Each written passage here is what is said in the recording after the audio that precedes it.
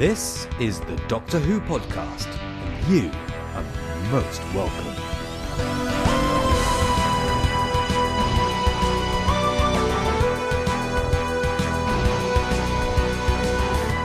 Oi, let me in. I want a word with you. Oi, James, Trev, come on, let me in. Right, yous lot using my cookie theory. What's all that about? That's ridiculous. It's my cookie theory. Did you ask for permission? No. Let me in. I want to chat. Come on. You're not welcome at all to use my cookie theories.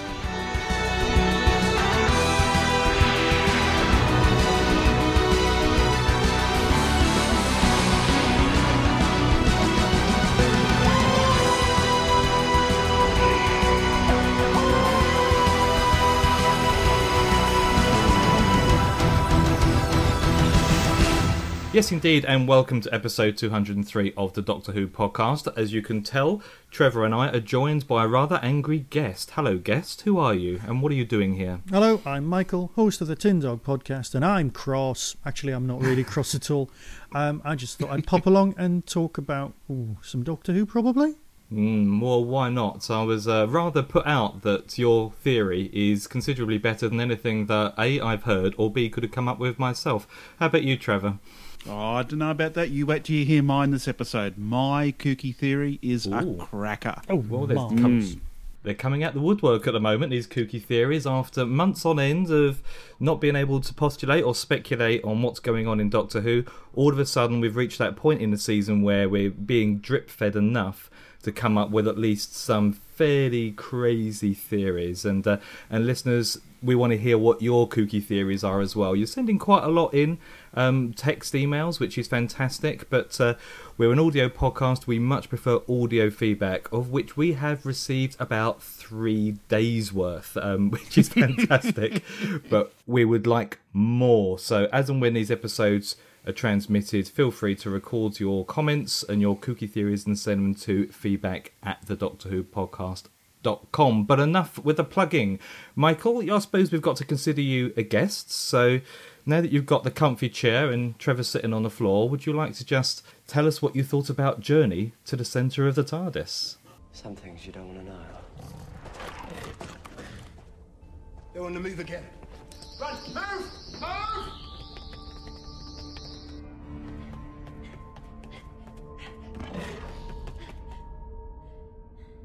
Doctor?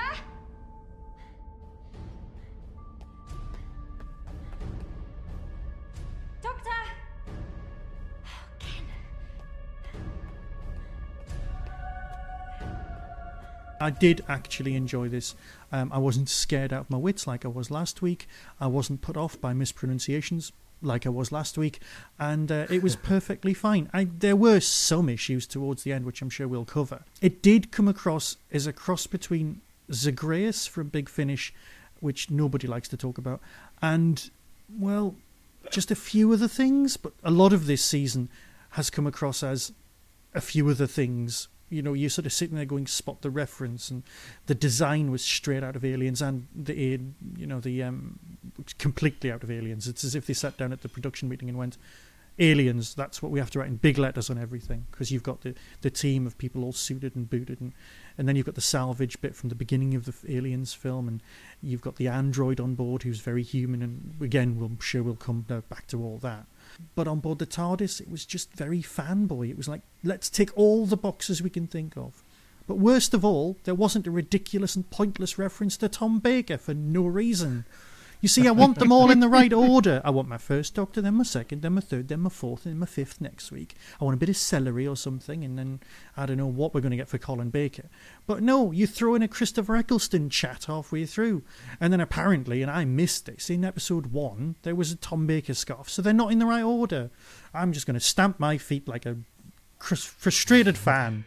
Can you imagine it? Stephen Moffat actually putting something out in the wrong order. It's unprecedented. Okay, Trevor, I'm going to make a prediction before you tell me what you thought of this, but I'm going to say you didn't like it that much. Well, before we get into what I thought or didn't think of this episode, Tinny, I will pick you up on one thing. There was a pointless Tom Baker reference in this story. Ooh. Do you remember when the salvage person was pulling apart the console? Yeah. Now, there was a clip from An Unearthly Child with Susan. Yep. And then straight after that, you could hear Tom Baker doing a line. Now, I couldn't pick at the time what story it's from. I wouldn't be surprised if it's from Invasion of Time, to be perfectly honest. But there was a pointless Tom Baker reference in this story. Well, It was also a third Doctor. The third Doctor was just after Susan. Then you heard Tom Baker. So that was in order. And then you jumped all the way to the ninth Doctor. Ah, okay, there you go. I think there you'll you go. find So, yeah. my problem is that I had the sound quite low on the TV and missed quite a few of those. So what I need to do is turn the volume up. Enough of this pointless talk. Back to me. Sorry.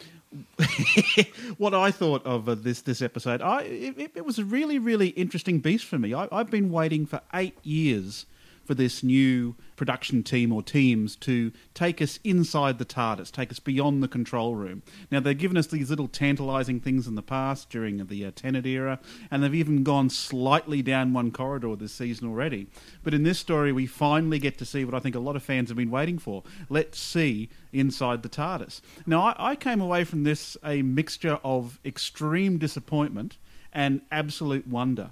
I think there are some fantastic things about the journey through the TARDIS, and there are some incredibly woeful things. I'll start with the really good things.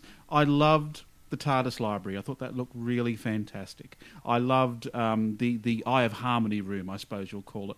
Those big grandiose sets, which actually looked like sets, worked really, really well. I mean, you walked in and there was a sense of wonder that this machine was, as the 11th Doctor says, infinite. What bits didn't work so well is when they basically had like a poster at the end of a corridor, like when they showed the swimming pool, or when they showed the room with the giant telescope in it. That seemed really tacked on. You know, they were trying to do a low-budget way. The telescope, was that the one from Tooth and Claw? I thought it was, but looking at the map on the TARDIS scanner, there was a little circle that said observatory, so it could have been the Doctor's, but it might have just been the same prop. But I love the fact that you actually got to see the library and the swimming pool inside of about 10 seconds. Well, exactly, but like Trev says, they're just posters stuck at the end. A bit like Tom Baker's, that's the boot room, and you're going, that's CSO, that's not the boot room. So that's all that was. Yeah. There were some bits that really worked that gave you a wonderful sense of grandeur. But then there were some that made you think, well, maybe they've run out of money, but they still want to show a big TARDIS. But then they showed the TARDIS in some really, really intimate ways that I loved. Now, I've always been a big fan of the Invasion of Time wander through the TARDIS with the brick walls and the hospital room. I think that's really quite quaint and cute. And the bits that really work for me is when Clara's wandering through and she comes into that room, which I think it was the beginning of the library, and there is the bassinet with the mobile hanging above it, the baby. Yep. And I thought that was a nice little touch, and just all these little things that make the TARDIS look like a home, I think, work really well. So the pointless Doctor Who reference this time was a callback to a story about a year ago. Oh, there were lots of callbacks. Oh, I know there were callbacks. There were. No, I was trying to be funny. I really was. There were lots. Now, that's what worked really well for me. What didn't work for me was a lot of the scary elements. Like I said, I've been waiting 8 years for the journey inside the TARDIS, and the production team present us with this scary, claustrophobic place that you just don't want to be. For me, the TARDIS is the cornerstone of Doctor Who. It is a place of wonder. It is a box of wonder where magical things happen. But the production team here have filled it with monsters, crazy camera angles, smoke, destruction, and Star Trek-like corridors. And that didn't really work well for me. It was an interesting counterbalance between, the wonder they were trying to set up when Clara was wandering through the TARDIS compared to just these other bits that were trying to convey fear and menace. I think that was just necessary for the narrative and the salvage crew. That's all it was. You needed another threat, and the what should we call them? Lava people. The lava people were just. I mean, they weren't real in any sense, but they were real because they had to oppose a threat. Because the threat of the TARDIS is going to explode is a bit like the Doctor's going to die to a casual viewer. It's just not going to happen. So you're like, it could all go horribly wrong. Well, actually, it probably won't. It removes that level. So you need an extra level of threat. And I thought it was reasonably clever, being that the creatures were in fact themselves from the future. being... I'm not really I don't know. sure I understood what that was all about, and maybe that's going to have payoff later in the season, perhaps, about what these things actually were. Because first they were trying to say that all these creatures... But first the Doctor was trying to say that all these creatures were Claras. They were multiple Claras. But then in the Eye of Harmony room, the two remaining salvage people turned into that co-joined lava monster. So I was a little bit confused about what these creatures actually were. I don't think it was particularly clear, I have to say, and neither do I like the idea that these burnt images or burnt monsters essentially were running around the TARDIS being a threat, and I didn't think it made a great deal of sense either. And I understand why they were trying to do it. They were trying to bring the Clara mystery into it a little bit, to say that, you know, your future is predestined, you're going to die, and you're probably going to be burnt. What I didn't understand was, if that was the case, why would these monsters suddenly turn evil, if you like? Why would they try and kill individuals? And in one case, they did kill the one of the salvage guys. Yeah. But for me, I didn't quite understand that element to it. It felt as if they needed a threat, and they didn't quite know how to introduce it into a secure and safe environment like the TARDIS, and therefore they really, really stretched. And I think they probably overstretched on that element. I have to say I'm in agreement with a lot of what Trevor says, and I would say that this was a hugely anticipated story. Lots of fans who have been watching the show for a very long time have been waiting for a story set within the TARDIS, and I have to say there were lots of nice little elements, and there's lots of things that I want to pick up on and talk about, but as a story, a complete story, I don't think it worked particularly well. I have a feeling this was intended to be fan service. This was meant to be an episode that's geared towards the fans slightly more than the normal episode, but it didn't quite work for me, I have to say. Perhaps that was the point of the monsters, because the fans are being serviced by a trip round and going, oh, look what we've done with the place. And your casual viewers being serviced by your monster threat. Narratively speaking, I can see sense, but logic speaking, I can't, because if the guy...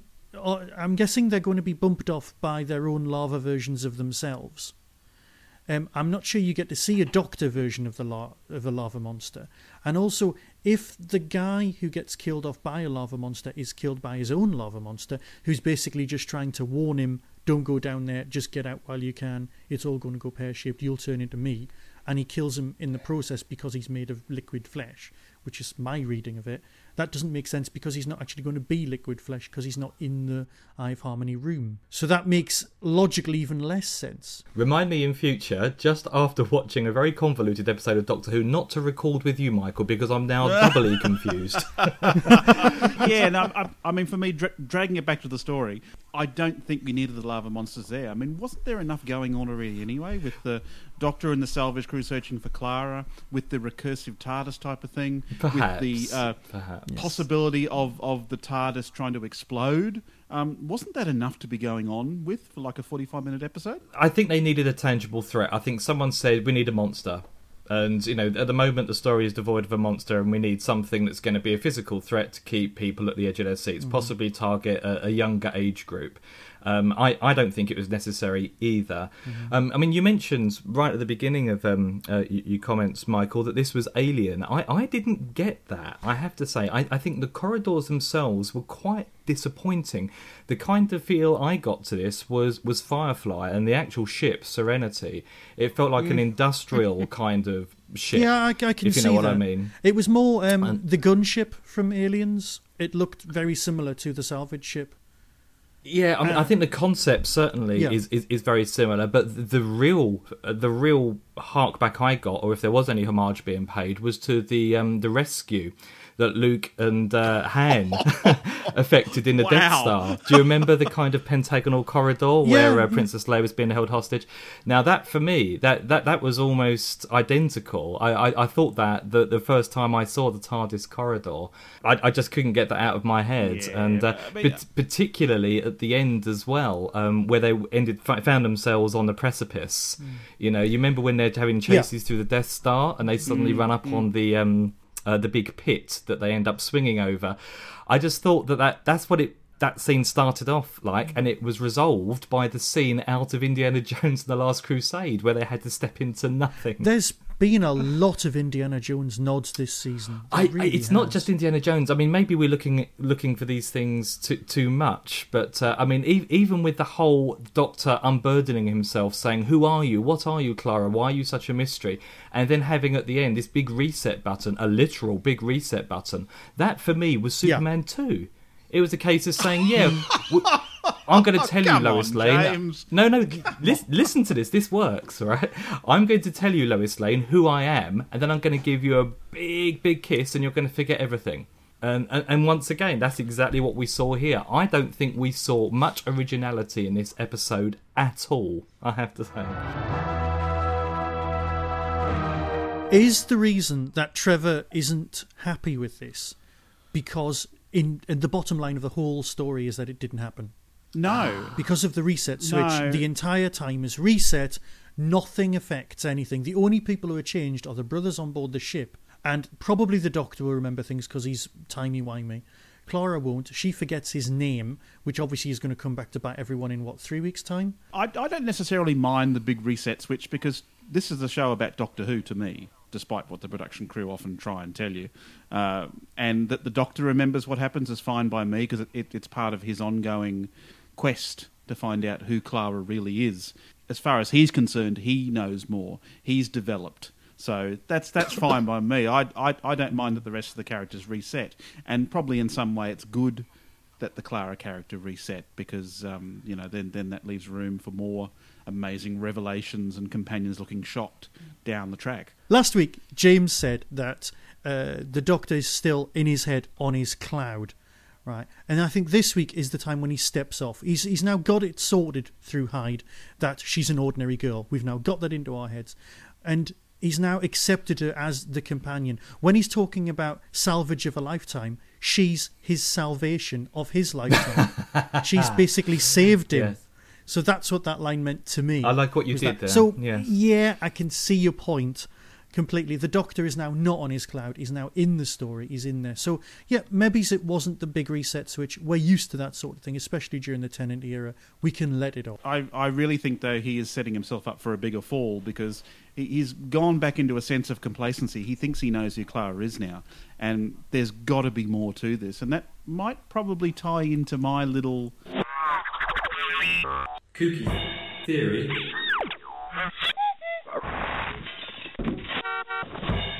Of the week. I'll just come right out and say it. I think Clara is a TARDIS. Or more correctly, I think Clara is the TARDIS, a future incarnation of the TARDIS, or even a past incarnation of our beloved Type 40. Now, the reasons for that are as follows. Within this particular story, we had the concept, which I'm taking as infinite recursion, which was basically a TARDIS inside a TARDIS. Now, that was from the original classic series stories, Logopolis, where the Master's TARDIS was inside the Doctor's TARDIS, and they had a whole episode where they basically travelled from TARDIS to TARDIS to TARDIS, trying to get out of this infinite loop, basically. Now, I think because of the crash, something's gone awry. We have a TARDIS inside a TARDIS, i.e. Clara inside the TARDIS.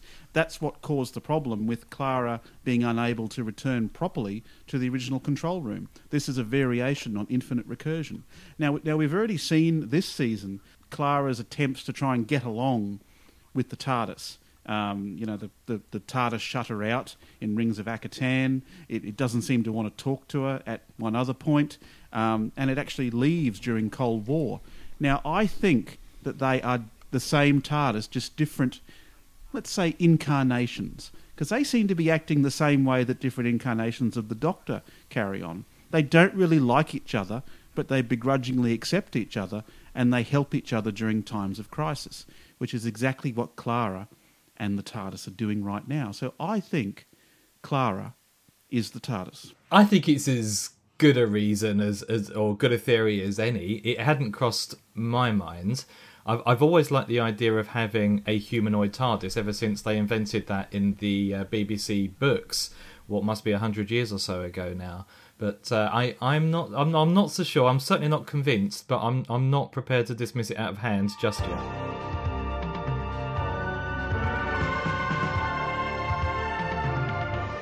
And I think one of the things One of the things that this particular story definitely sets up is that whatever the mystery is concerning Clara, it's within her personal future. Because that's where you had the heat monsters or the TARDIS monsters, whatever you want to call them. Something that I thought was an ood originally, when you first saw the image in the background.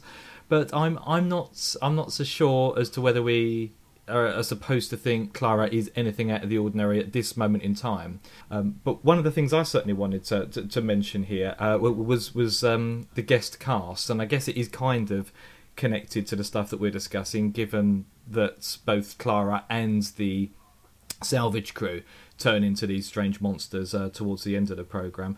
But weren't they, I think, uniformly bad actors? I don't think there was a particularly good performance there.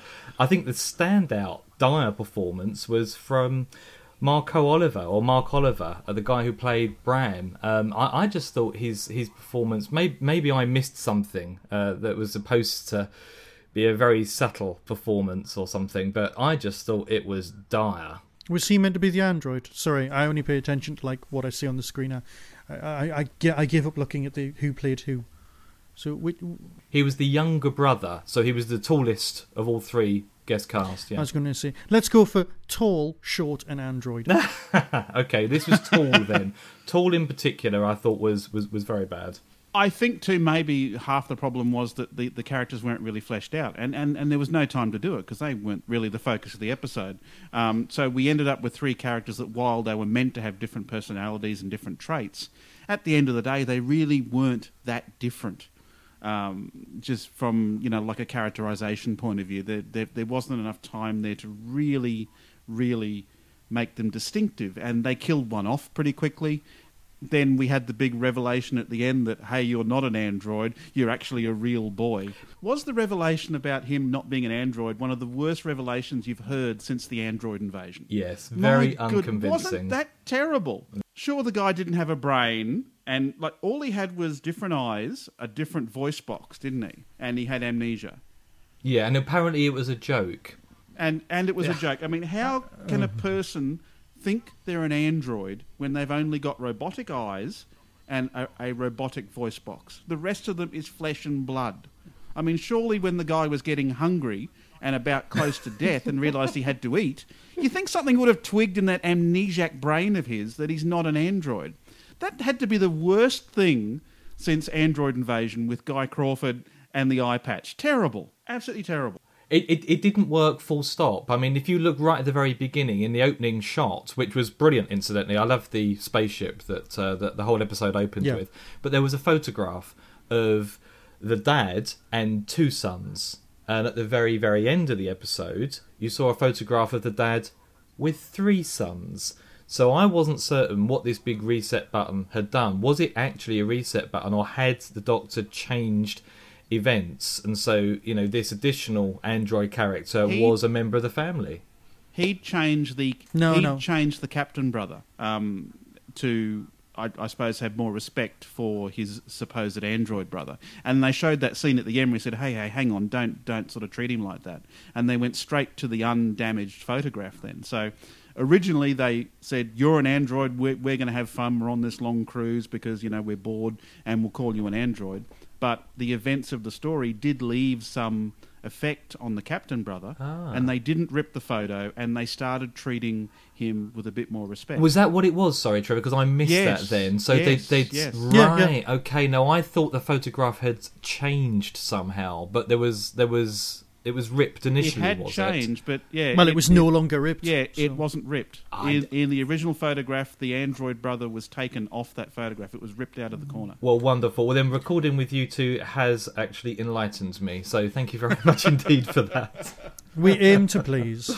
Okay. But it was still terrible. I mean, just because you've got a robotic arm, I mean, you're not suddenly an android, and you don't suddenly think you're an android. That was terrible. No, I thought the story, or that element of the story, was one, fairly inconsequential, and two, it was badly done. It was convoluted, or at least it was to me. And I didn't think that it was meant to be the main focus of the episode. It was supposed to be the TARDIS. And I think as fans, then of course we're going to be wanting to look around the TARDIS itself. And we saw quite a few interesting rooms, as you've already mentioned. I mean, this big tree with light bulbs on the bottom of it, which I understood, if the explanation is clear, could invent anything, practically. It was a machine to build other machines. To me, that sounded like we were looking at the chameleon circuit itself. Now, that makes a lot of sense. The actual thing that does the reconfiguration of the TARDIS itself. And I think that was borne out when that guy ripped one of the globes out. The TARDIS reconfigured the wall behind him so they couldn't get out. Some kind of architectural redesign thingamajig. And again, that was on the map of the TARDIS on a scanner as well. Yeah. Okay. Right, Trevor, now last time we recorded, I went through a whole list of callbacks and you were pretty much totally unimpressed. So I'm going to do the same this time and hopefully get a bit more of a positive response from you. Now, we've already mentioned this a little bit, but the crib that we saw in A Good Man Goes to War, did you have a smile of realisation and go, ooh, did your little fan heart jump at that point? Like I said before, I think that was a really nice touch. It was dwelled on just long enough Wonderful. to make it interesting, but Good. it wasn't laboured upon. It was very nice, yes. The model TARDIS from Amy's bedroom. Oh, yeah, there you go. That ties into my kooky theory as well. She picked up the TARDIS and looked at it knowingly, like, hey, we're related. Yeah. There you go. Yeah. The that was magnifying nice. glass. What story? Oh, you're going to tie that into, like, Talons of Wenshay? I am indeed. That's absolutely right. Okay. Yes. You're reaching, but that's good. Yeah. Just a touch. The umbrella. Any Seventh Doctor story with an umbrella in it? I think it was a Seventh Doctor story, or Seventh Doctor umbrella. Not entirely certain. Well, sorry, hang on. Missed the umbrella. Was the umbrella multicoloured? Because No, all you saw was a handle. You only saw the handle. You didn't see the cover of the umbrella. Was it a question mark It umbrella? seems like it was, yes. That was directly after he was playing, Clara was playing with the TARDIS that he picked up from Amy's bedroom. And we've already mentioned the observatory and the Amy's bedroom? Well, like Adric's bedroom sort of thing. Like that would be the room where Amy's bedroom was. But you didn't No. I wasn't talking about the bedroom in a TARDIS. I mean her bedroom in the house. When she was very small, she made raggedy doctors. I understand. And yeah. And a TARDIS with the wrong number of squares. Excuse me, that's absolutely right, yes. Well, the library then. The library, we kind of saw lots of encyclopedias in liquid form about Gallifrey. I think it was called... Yeah, that was so Harry Potter. Wasn't it? What was That's all exactly that about? what I thought at the time. It felt like some kind of classroom at Hogwarts. And I think the label had something like Encyclopedia Gallifrey written on it in English. Okay. In English. The crib... No, that'll be your TARDIS translation. The crib had Gallifreyan text on it, yet the bottles had, alphanumeric English words on it. Should we talk about the big bad in the room now that we're in the library? Yeah, that's exactly I know where we're going, but I that. thought somebody else would mention that one. There's either two possibilities. The production team is playing with us, or there is actually something to this, and they're setting up something for the end of the year that we might get a bit more Time War explanation, perhaps. No, this is it. This is all the Time War explanation we're going to get. I was half expecting the Time War history to be a completely blank. I was expecting it to be opened and there would be absolutely nothing there because it's all been gone. But the fact that it's in a time-protected thing that you hear about on Big Finish all the time, it's the only place that we're in. And it has to have been written by the Doctor, the only survivor. No, it doesn't. It could be written by the Dalek, which is unlikely, admittedly, or it could be written by a passive observer. And there's been lots of alien races who are aware of the Time War, but didn't take part and weren't annihilated. I think the Gelth is an example. More likely, I've just realised this, that it's actually... River Song. No, even better than that. It's actually been written by a fan and it's been published by a Norwegian press. Yes. Yes, it's not. I think it's probably whatever. River But Song. you know what I mean. It's although Without maybe this is the next incarnation of River Song's diary, and grew it about 3 times in size. Yeah, to be fair. But then again, you've got the Doctor's name written down, which is nice. And it didn't make her head explode, it was just a name. And also she said it words, was in the bottom corner, which was implying it was quite a short name. So my money... The Doctor is a footnote to history. Yeah, my money's on Clive. I really want the Doctor to be called Clive. Anyway, to continue my list, or should I say conclude my list... Please, feel free. The one additional piece of compelling evidence that we have seen the reason why the TARDIS has exploded was because everything was resolved through a crack, albeit a vertical crack, in the TARDIS that didn't look dissimilar to the Season 5 crack. Yes, as I've said before, James, probably in slightly different words, a crack is a crack. So it did occur to me it might have been the 11th hour crack, but I actually went and compared the cracks, and that crack from that episode looks nothing like the crack from this episode, apart from being crack-like and apart from glowing out of its crack. Well, it's always a good idea to visit comparethecrack.com. And you can compare as many cracks as you want on that particular website. And you can vote them out of useful. 10 too. You know this whole referencing back thing. A different theory from there being actual things from the stories, and a lot more prosaic, is that imagine the writers' meeting. They're all sitting down, and they go, right, we've got 8 episodes. Let's do stories like, as in the style of, the Doctors of the time. So you've got your Base Under Siege story as a theme, as a concept, as a feel for the episode for story 2, but story 1 is your first Doctor feel.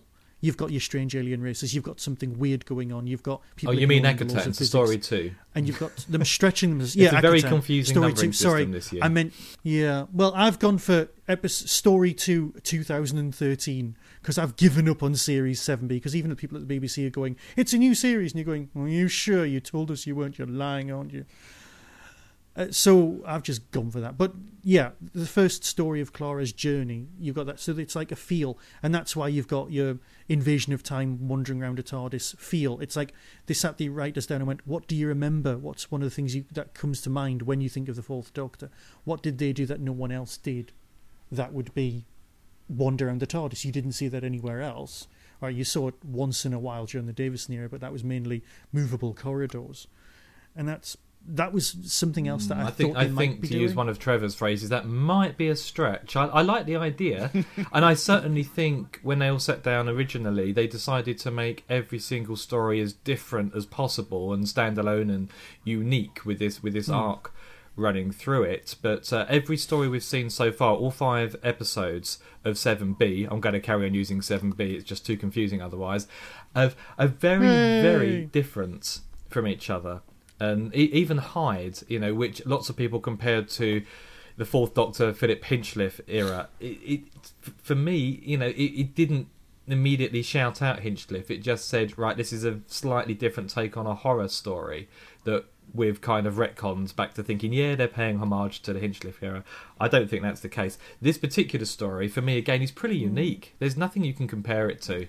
And I think certainly with all of these new developments that they talked about in this episode too, like the shadow, the TARDIS, or was it the shadow, was it the echo, where you can have multiple different versions of the same TARDIS within the same TARDIS. That for me was just inventing MacGuffins, and certainly doesn't homage anything apart from stories that don't make a great deal of sense. So I mean, in summary, for me, this episode felt as though it was nodding to the past in certain scenes, but it was almost totally independent of the story that it was trying to tell. And when you look at the story it was trying to tell, for me, it was confusing and didn't quite feel as if it was satisfactory or satisfying. And I'm overall slightly disappointed with this. I was hoping they were going to make a TARDIS story. In fact, it's strange. I don't even know what I was hoping for, but this wasn't it, which makes me feel like I'm Maybe a that's the particularly problem. ungrateful fan. But well, none of that. I think you've completely hit it on the head. None of us out there at all knew what we wanted. We all knew we wanted story set inside the TARDIS. We all wanted to see inside the TARDIS and go around. But then you've got to tack on a plot to get us to do the wandering round. You can't just have a sort of through the keyhole or Lifestyles, the rich and famous thing where somebody, or Cribs, where somebody's wandering around going, and this is where the magic happens. Because Because that's what we want as fans. But it would be so boring, Saturday night, primetime TV, of just wandering around going, look at the pool, isn't it great? Right, film in another location. This is the library, isn't it great? Yes, it is. Here's a history of the Time War. Yes. Ooh. That's what we want, but we'd be so disappointed because we're stupid and terribly hard to please. Because I tell you, there would be nothing worse than Doctor Who basing one of its episodes around a reality TV show. That would be the worst thing to do ever.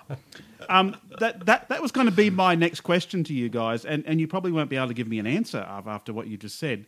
Having seen the episode now, is the interior of the TARDIS what you expected, or did it live up to expectations, or did you think it would be something different once we got past that main console room? Half and half for me, I would say. For me, the TARDIS has never looked more like a spaceship or a space station, than it did in this episode. Even the Doctor's wife, where you just had 2 or 3 corridors that were basically pretty bland and boring, I felt worked slightly better. For me, I think if they were trying to portray the TARDIS as a sentient being with a personality, then they needed to do more than just have a bunch of corridors and a Doctor talking to his companions and co-stars saying, oh, the TARDIS is going to go into a huff now. Because the only reason why you're led to believe that the TARDIS has a personality is the way the Doctor talks about her. And that's not good enough for me. You need to be shown that the TARDIS has a personality and a will of her own. And I think that probably was the biggest failing for me. The TARDIS just felt like a machine. Yeah, I think the only time, like I said before, where it actually showed that it was a sentient being was when it blocked the scavenger's exit from what I'm going to call the chameleon circuit room, where it actually changed the configuration behind them. So but I would probably agree with you. Yeah, I mean, it would have been nice to see more about the heart of the TARDIS. That chameleon circuit room that you want to call it, it reminded me of something, and I'm desperately trying to remember what it is. And I think, and call me old-fashioned, it's the Tree of Life from Norse mythology. There's drawings of it dating back more than 1,500 years. And there's an example of it in the film Thor, carved into the wall, where it's a tree with very large bulbous fruit and everything springs from that. And it kind of rang a lot of bells of that, but that's just the classicist in me who I try to keep beating up. For me, a little bit, if we really try to draw analogies, I think it's possibly the tree of good and evil from the Garden of Eden, where the Doctor says, do not touch that fruit. And what does he do? Touches the fruit, and chaos ensues.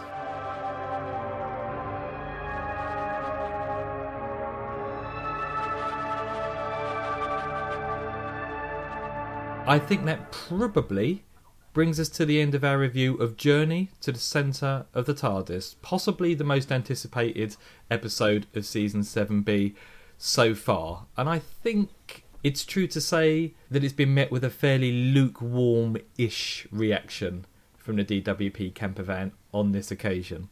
Michael, thank you very much indeed for joining us here today. It must be a little bit strange having people talk back at you.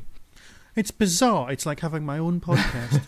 But like, you're here and you're talking back, which is kind of what I imagine happening.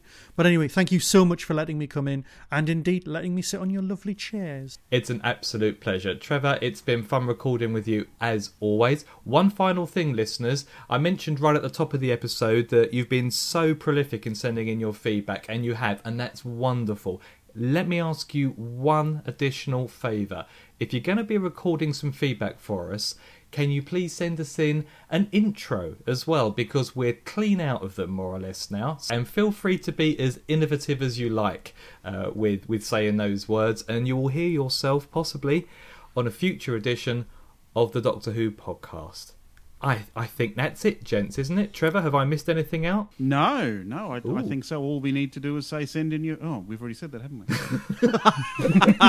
we? Bye-bye, James, and bye-bye, Tinny. We'll all talk to you very soon, I suppose. Absolutely. Bye for now, everybody. Be seeing you. That was the Doctor Who podcast, which you can find at thedoctorwhopodcast.com.